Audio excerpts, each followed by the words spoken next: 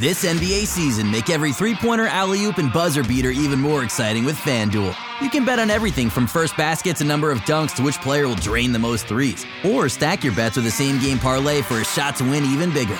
It's quick, easy, and you'll get your winnings fast. So download the app today and see why we're North America's #1 sportsbook. Make every moment more with FanDuel. 19 plus and physically located in Ontario. Gambling problem? Call 1-866-531-2600 or visit connectsontario.ca.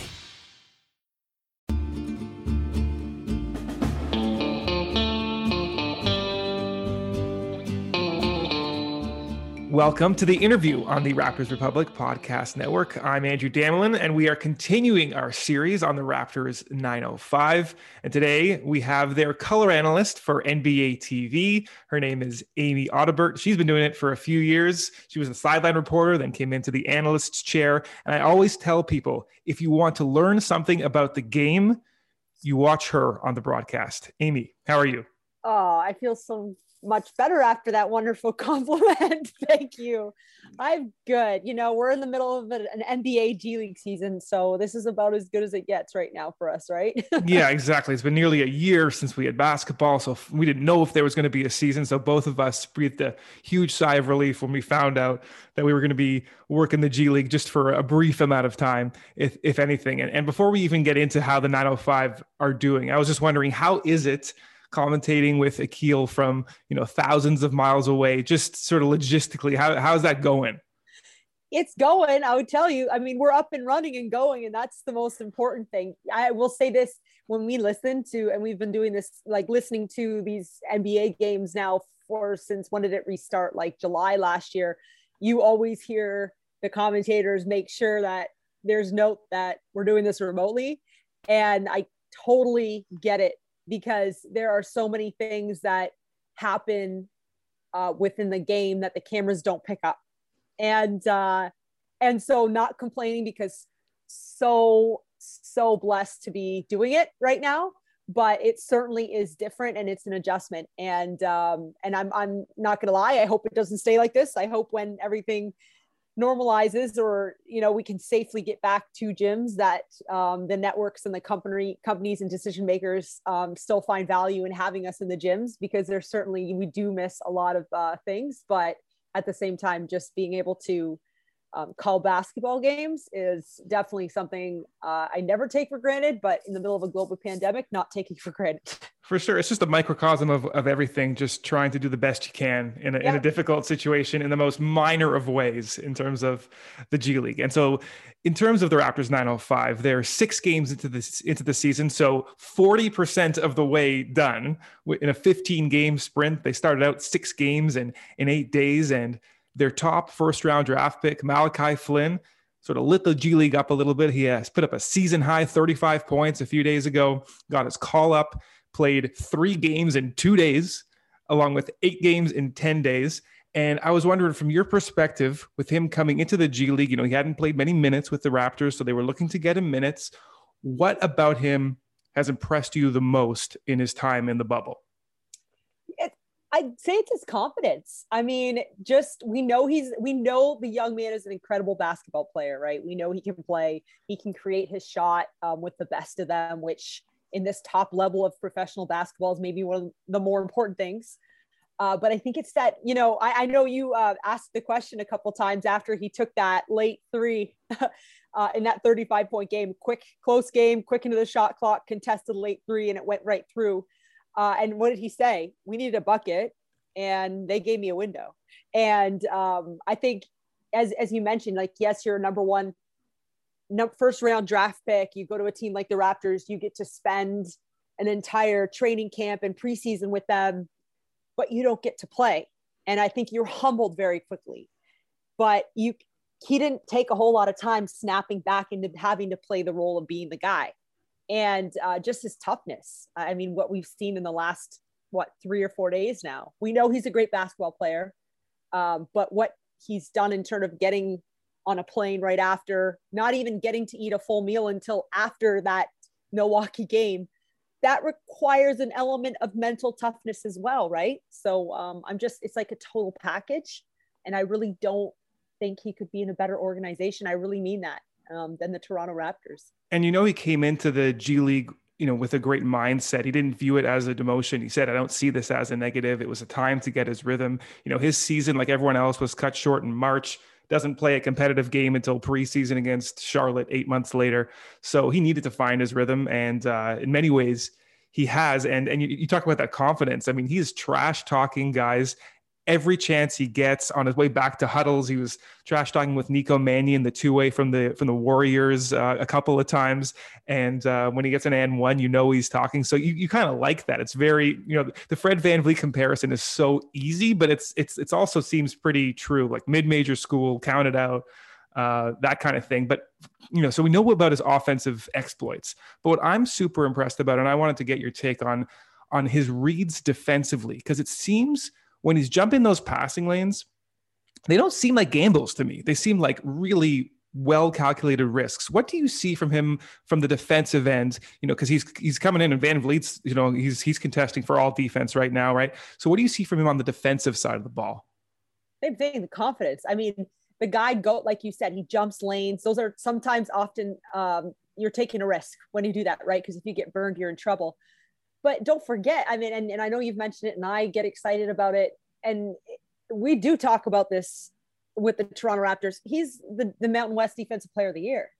So as much as we want to talk about 35 points and being able to create a shot, he also has a knack for the ball on the defensive end.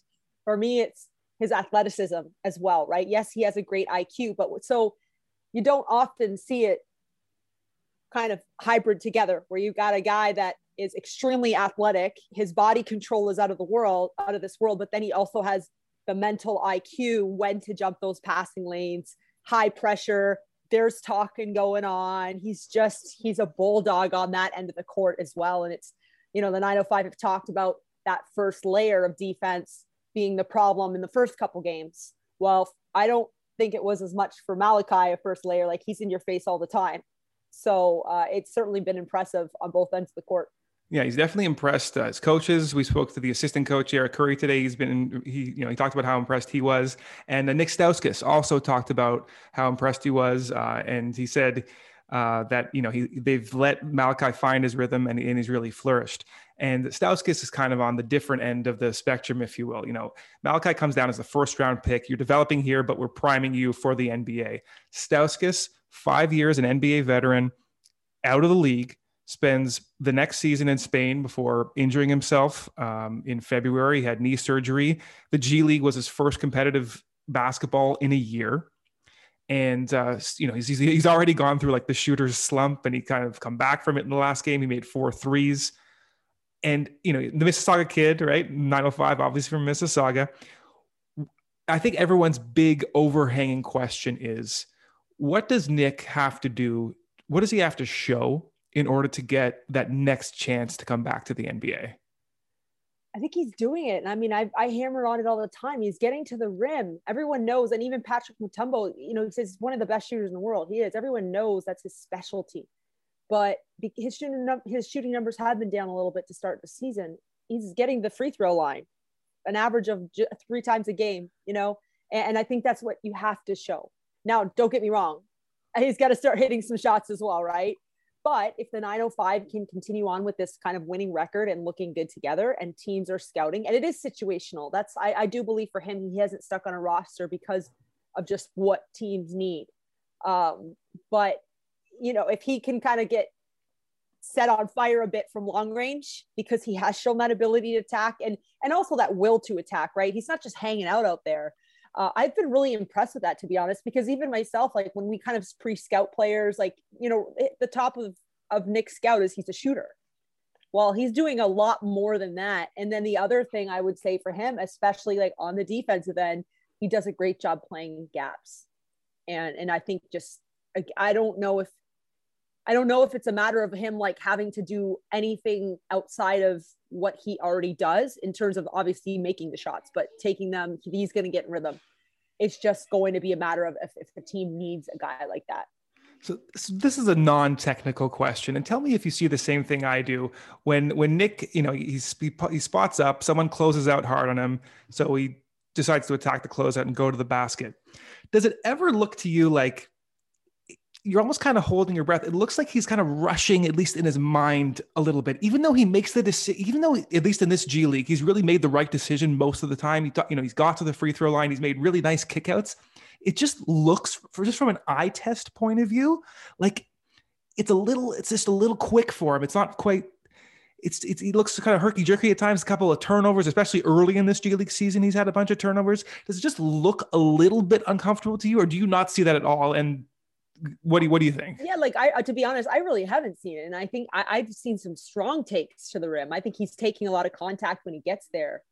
As far as the turnovers, maybe anticipating, obviously as well, the chemistry, right? I always say turnovers it's an interesting stat because sometimes it goes under your name, but it wasn't your turnover, right? So I mean, I specifically couldn't tell you examples of that, but I really haven't. I'm excited for him when he attacks. He often gets a first step on guys because they are running out to him. So, and then, if they have a great rotation on the backside, the defense, and a kick out's not right, that's maybe some sloppy turnovers. But I'd have to watch the film on those specific ones, to be honest with you. It's just, I think it's just something I see. It's funny because I remember watching similarly like Stanley Johnson while he was getting a lot of run with the Raptors. I'd also have that similar nervous feeling, but then you actually look at the box score and you talk to people who actually know what they're talking about. And they're like, no, he's actually playing quite well. Then you look back and you just see the game from a different perspective. So that's just my sort of personal take on it when I see a couple of his drive to the hoop. Another NBA veteran that the 905 have really showcased, and he's done incredibly well so far in the bubble, including a number of just ferocious dunks, poster dunks. I'm talking about Gary Payton II. What did you know about him other than, he had played 61 NBA games coming in? What did you know about him beforehand? And what surprised you about him in this 6-game stretch so far? Well, I know he's played on a lot of different teams. And so right away you're going, why isn't he sticking? And I know we're going to talk about that probably, right? Because that's what everyone's talking about is why isn't he sticking on it? And I don't know, he's a 6'3" guard. That's the short answer. And to be a 6'3" guard nowadays in the NBA, like what are you doing that is ridiculously special? Because when you look at the teams he played on, like he went undrafted to Houston. I mean, James Harden, like he's fighting for spots with those guys, doesn't work out. He ends up on a 2-way with the Lakers. They're rebuilding their roster. Washington, that's the one I'm like, Washington, why did you not, I don't know, like, well, I feel like Washington could use a Gary Payton, but even like he was in Portland's training camp. And I mean, look who he's competing at the guard spot with there for minutes, right? The other thing I would say for him is just, he doesn't shoot a lot of threes. And at 6'3", like in the NBA, right? He doesn't make a lot because he doesn't shoot a lot. But I appreciate that about him. I think for me, like you look at the best teams, you have these role players. And it's funny considering him a role player because I think he's completely electrifying. Like you said, some of the stuff he does on the court, if you kind of break down his game where you just had an ISO camera on him, you'd be like, oh my gosh, you love watching him play. And especially on the defensive end, we're talking about his dunks, but my gosh, him defensively is amazing. I think that's a tool and a major puzzle piece in championship teams. And so I would say this, like, I'm excited to see where he ends up next because someone's got to give him a go. Yeah, he's got a franchise record 7 steals a few games ago. And some of them are of like the rude variety, like taking the ball with both of his hands and just grabbing it out of the other guy's hands and taking it the other way. He's on ball and off ball. Like that's the thing that I find so incredible. He's not just an extremely like in your face on ball defender. Like he literally, as you said, he will take it out of your hands a couple times. And then a couple games, especially against the Ignite, that was the 7 steals game, I believe, right? Against the Ignite. Yes. He was picking them off like backside as well. He just wanted the ball. Like he was going to get it. And so I think that's a bit of that veteranship kind of as well. But I mean, listen, if I was a GM or a head coach, I'd be fighting for Gary Payton on my team because I just feel like that's a puzzle piece to a championship level team. Yeah. And the Raptors, not only have they developed players into, from the 905 into the NBA, but they've developed sort of quote older players like, Boucher 26, 27 coming up. And Peyton is also, I think It's 5 years since he's been drafted, so he's somewhere around there. So since undrafted, since his draft year, I should say. So it's not like, in terms of accepting a role, like you mentioned, he was asked about coming off the bench, and you'd figure someone who's 5 years in, bounced around, would want to start on a G League team. But he actually says no. He thinks it's an advantage coming off the bench. He sees how the offense is working, and he's able to adjust to the flow of the game. So if you're talking about a role player and someone who has like a super special talent, well, that's a intangible thing, being able to come off the bench, read what's happening, and step in right away with a rhythm, and not to mention his defensive abilities. And the guy's also just a pleasure to talk to. Yeah. So I think we're like biased because we all just really think he's like the greatest guy, and he's just so fun, like what he brings to the team. But then, like, as in our positions, right? Some guys you like talking to a bit more because you really feel the like genuine kind of aura that they bring. I find it so crazy. He's a Bob Cousy, this, Andrew, like his senior year in college, he was the Bob Cousy, one of top 10 point guards in the country, and he doesn't get drafted. It just seems like, is he slipping through the cracks? I don't, maybe there's a bit of that. Like, we know that the names are so like polarizing.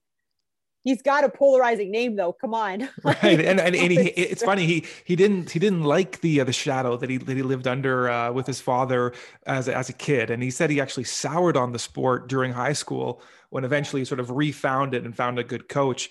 But it's amazing talking to him. You'd think he'd be kind of like maybe not, maybe standoffish or something like that, talking about his past, but he's just plays with a lot of joy, and he's thankful for everything he's had. And he's just someone who's so easy to root for. And you talked about his genuine aura, and another person on the 905 that has a very genuine aura is Patrick Mutombo.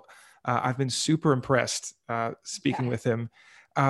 When you first, I don't know when you first spoke to him. The first time I did was his first media availability a few weeks ago, but what stands out the most about him as a coach and a person from your interactions with him?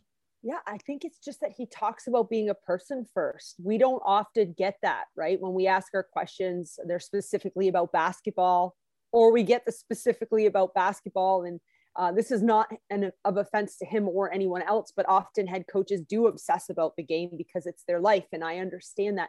But for me anyways, he always talks about just expectations, and he's an artist on the side. Like, he really is. He has an art gallery, like, and it's cool. I think we've all needed to find some of the release in the past, like 10 months. Really, like, that sticks out to me with him, is like, he has these other things that are important to him. He talks about, after a tough loss, he talked about, spending some time on the phone with his kids. And we don't, and really, Andrew, you have to believe that the guys really that are playing for him right now are appreciating that.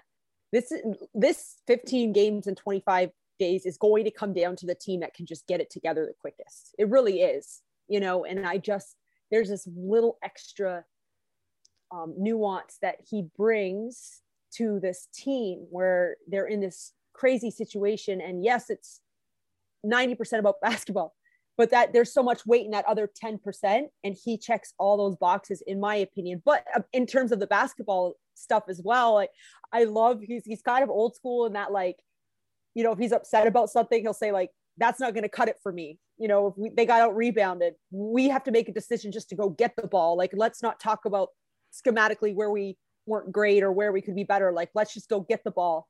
And so I appreciate that part of him too. I think he's really, you never feel intimidated or threatened, even after a loss.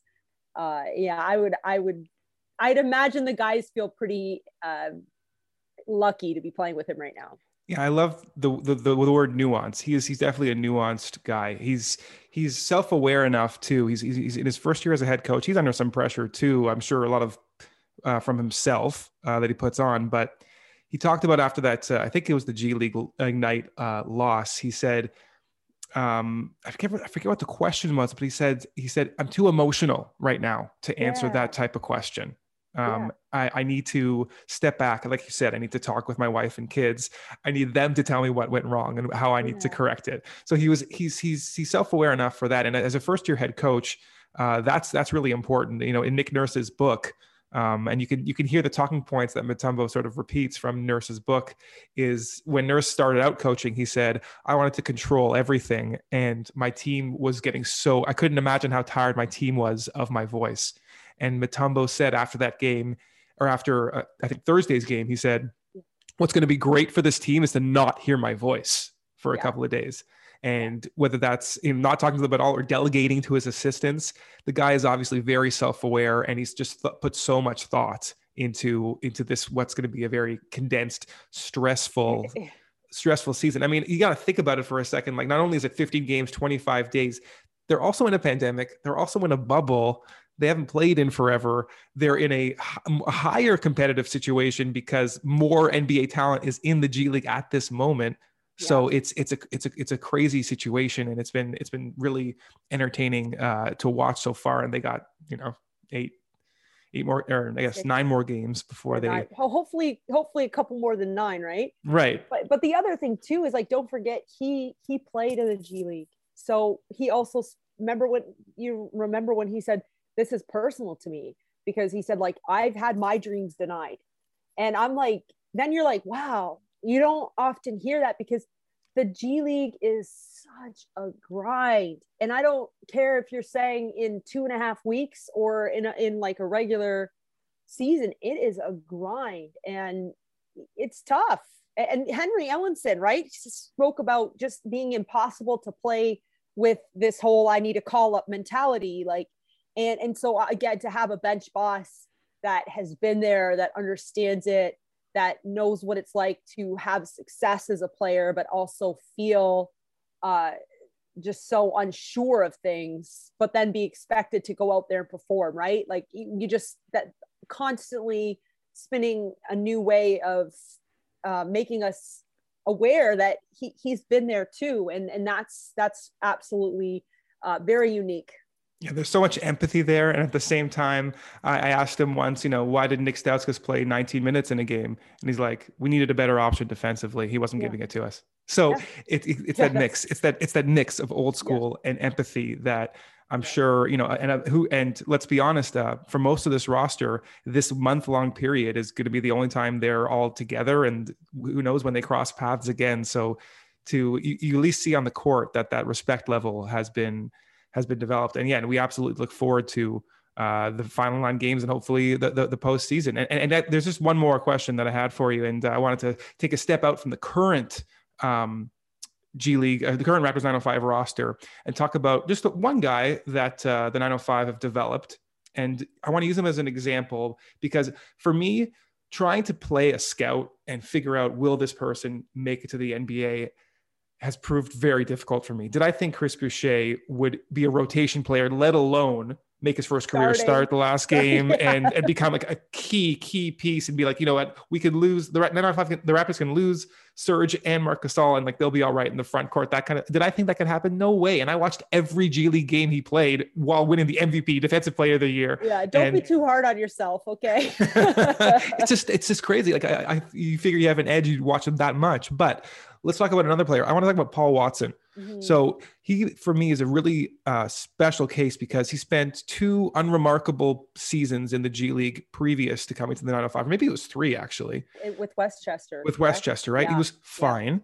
He comes over and boom. And then boom, takes off. He gets a 10-day contract with the Hawks out of nowhere. Yeah. Yeah. Like for you, as someone who really knows the game, what did you see that the Raptors 905 were able to pull out of him for him to come out of nowhere and get an NBA contract this season? So that was kind of a lot of my questions last year is what is it this year? Because last year was my first year as the analyst, right? So I'm kind of like, okay, everyone talks about the development of like this program and these guys. Okay, what am I seeing this year? And, if you watch some of the Westchester or talk to some of the coaches, when he was there, he was a lot of the stand in the corner, let other guys go to work, very limited touches, just a different system. And here they gave him the ball a lot more, right? And they cleared out of the way. And I mean, not to say, he rebounded. And I think he flew in there a couple times, and I think there's something to be said about just like the empowerment that's put into guys here. We can't measure it, but there really is this whole thing that when you put on a Raptors 905 jersey, you're getting an opportunity to impress the right people. Like, you know what I mean? Like, you get in a game, you get touches, they're looking. They really are trying to figure out how they can get the guys on the 905 into the Raptors. I talked about it with Chad Saunders, the GM, about Alizé earlier. And he was like, you know, Alizé was in camp and we know that we got to get him shooting the 3 ball at his size. Like, these are plans that are already put into place. And I think that could be one of the guys, you know what I mean? That might get a shot. But I think the same thing for Paul Watson. Paul Watson was just like, he's in our program and how does he fit our system? Not stick him in the corner and see what happens.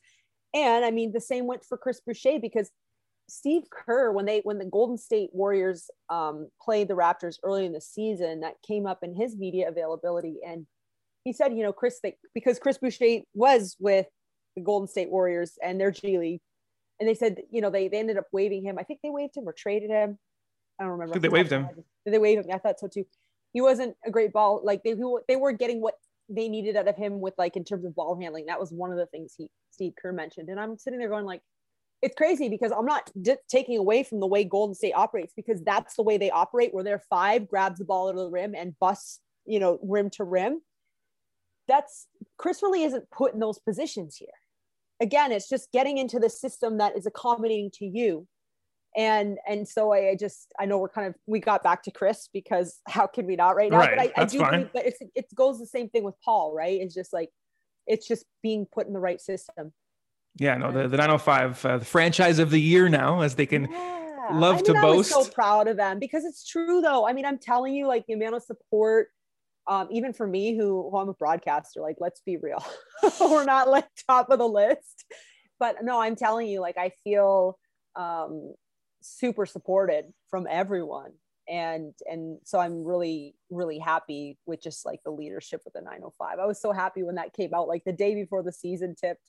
The press release came out, and it was cool to start the season on that note, and then for them to be playing, because they didn't open up this way last year, Andrew, if you remember. I mean, right? Yeah, there was we're not undefeated, but we're looking pretty good. Yeah, no, the team is looking pretty good. They look like they're carrying that mantle proudly, and there's a reason for it. Listen, Amy, we've taken up enough of your time. We really, really appreciate it. Again, everybody who's tuning into NBA TV to watch, just have a listen into Amy and learn something about the game every time you turn on the Raptors 905. Amy, thanks a lot, and have an awesome rest of the day.